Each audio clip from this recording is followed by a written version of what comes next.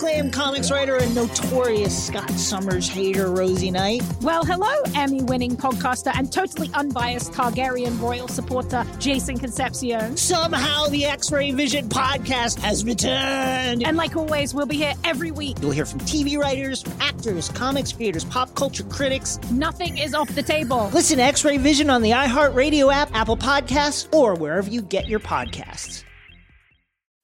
As important as choosing the right destination when traveling is choosing the right travel partner. Gene Fodor. Gene was good.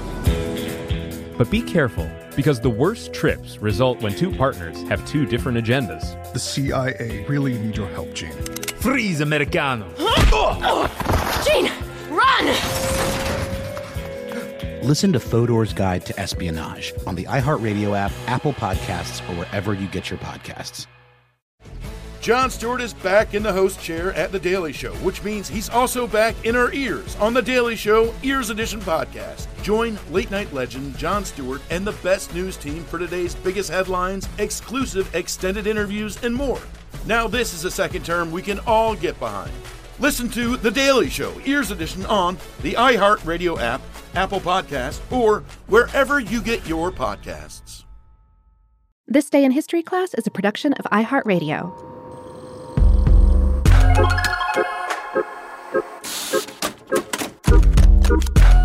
Hello and welcome to This Day in History class, a show that tends the garden of history every day of the week. I'm Gabe Luzier, and in this episode, we're looking at the humble origins of Washington, D.C.'s world-famous cherry trees.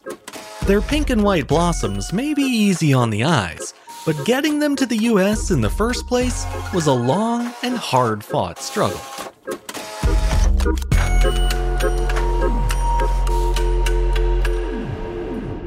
The day was March 27th, 1912. First Lady Helen Taft and Viscountess Iwa Chinda planted 2 Japanese cherry trees in Washington, D.C. The planting took place on the northern bank of the city's tidal basin, not far from the future Jefferson Memorial. The intimate ceremony was held in celebration of a gift from the Japanese government, the donation of 3,020 Yoshino cherry trees. Only 5 people were in attendance that day.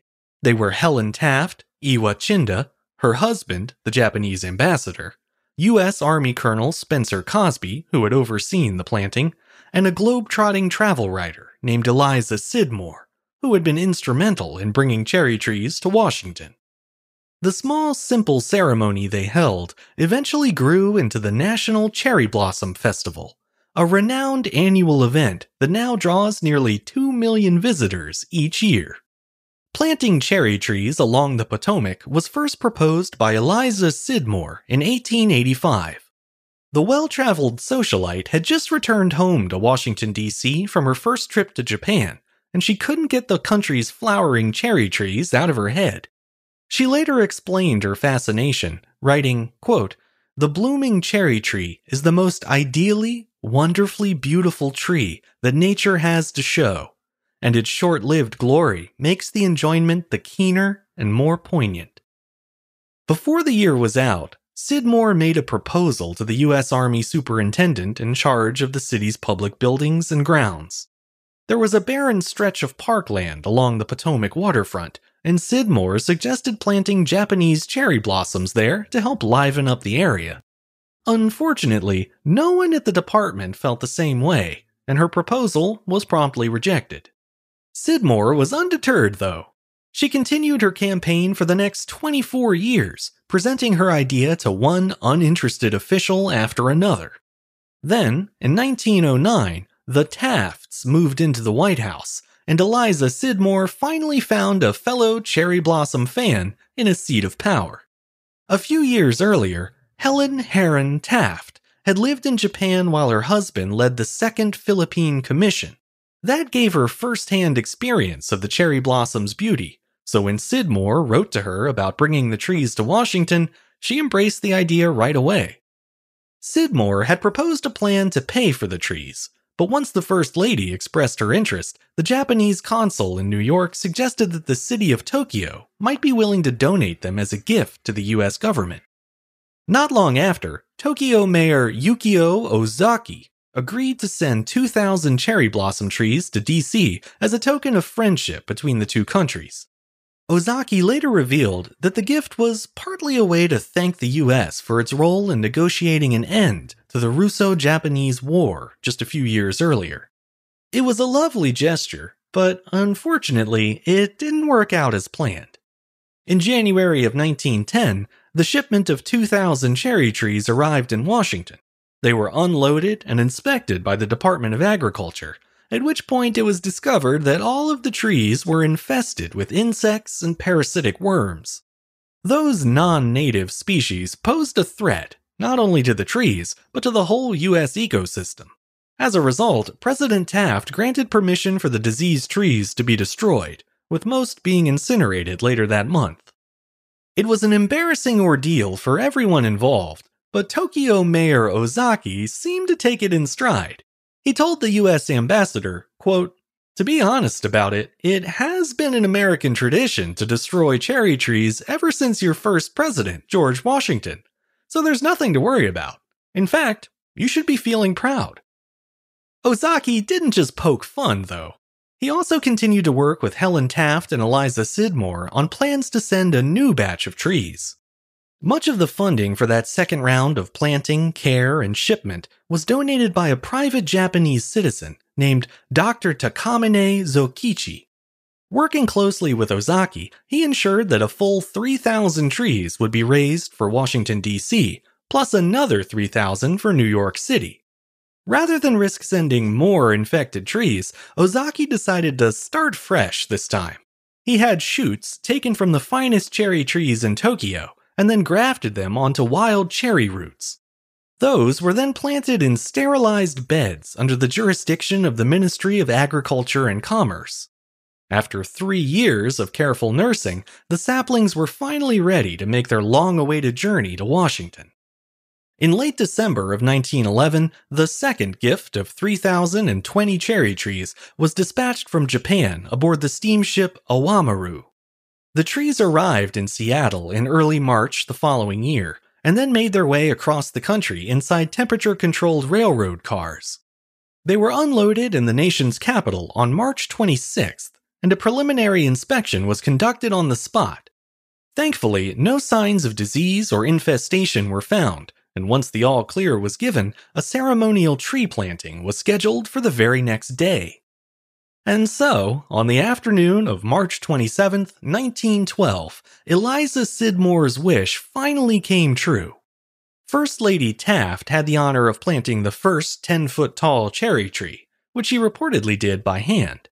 Then, she invited Viscountess Chinda to plant the second tree.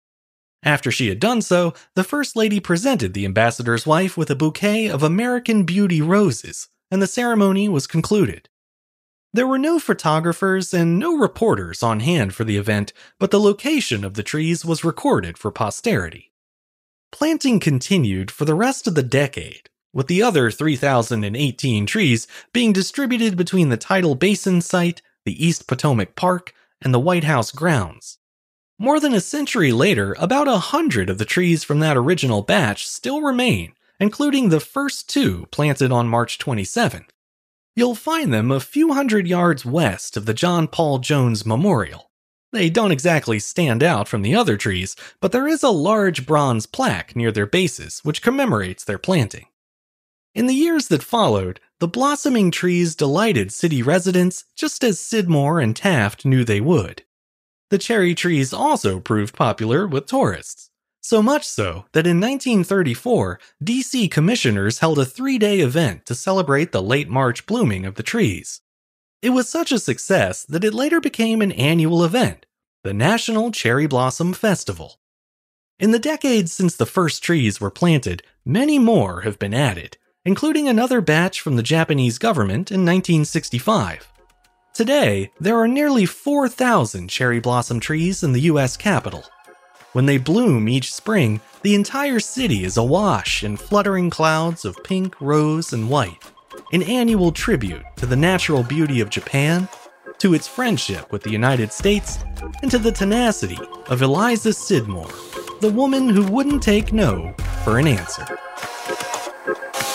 I'm Gabe Luzier, and hopefully, you now know a little more about history today than you did yesterday. If you enjoyed today's episode, consider following us on Twitter, Facebook, and Instagram. You'll find us at TDIHC Show. You can also pass along any questions or comments you might have by writing to thisday@iheartmedia.com. Thanks to Chandler Mays for producing the show, and thank you for listening. I'll see you back here again tomorrow for another day in history class.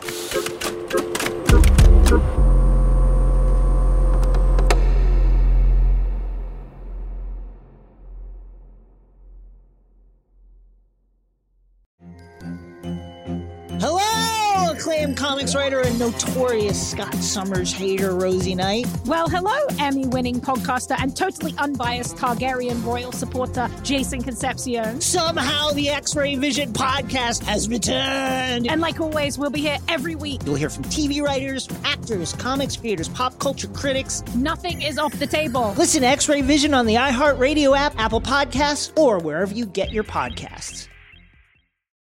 As important as choosing the right destination when traveling is choosing the right travel partner. Gene Fodor. Gene was good. But be careful, because the worst trips result when two partners have two different agendas. The CIA really need your help, Gene. Freeze, Americano. Gene, run! Listen to Fodor's Guide to Espionage on the iHeartRadio app, Apple Podcasts, or wherever you get your podcasts. Jon Stewart is back in the host chair at The Daily Show, which means he's also back in our ears on The Daily Show Ears Edition podcast. Join late-night legend Jon Stewart and the best news team for today's biggest headlines, exclusive extended interviews, and more. Now this is a second term we can all get behind. Listen to The Daily Show Ears Edition on the iHeartRadio app, Apple Podcasts, or wherever you get your podcasts.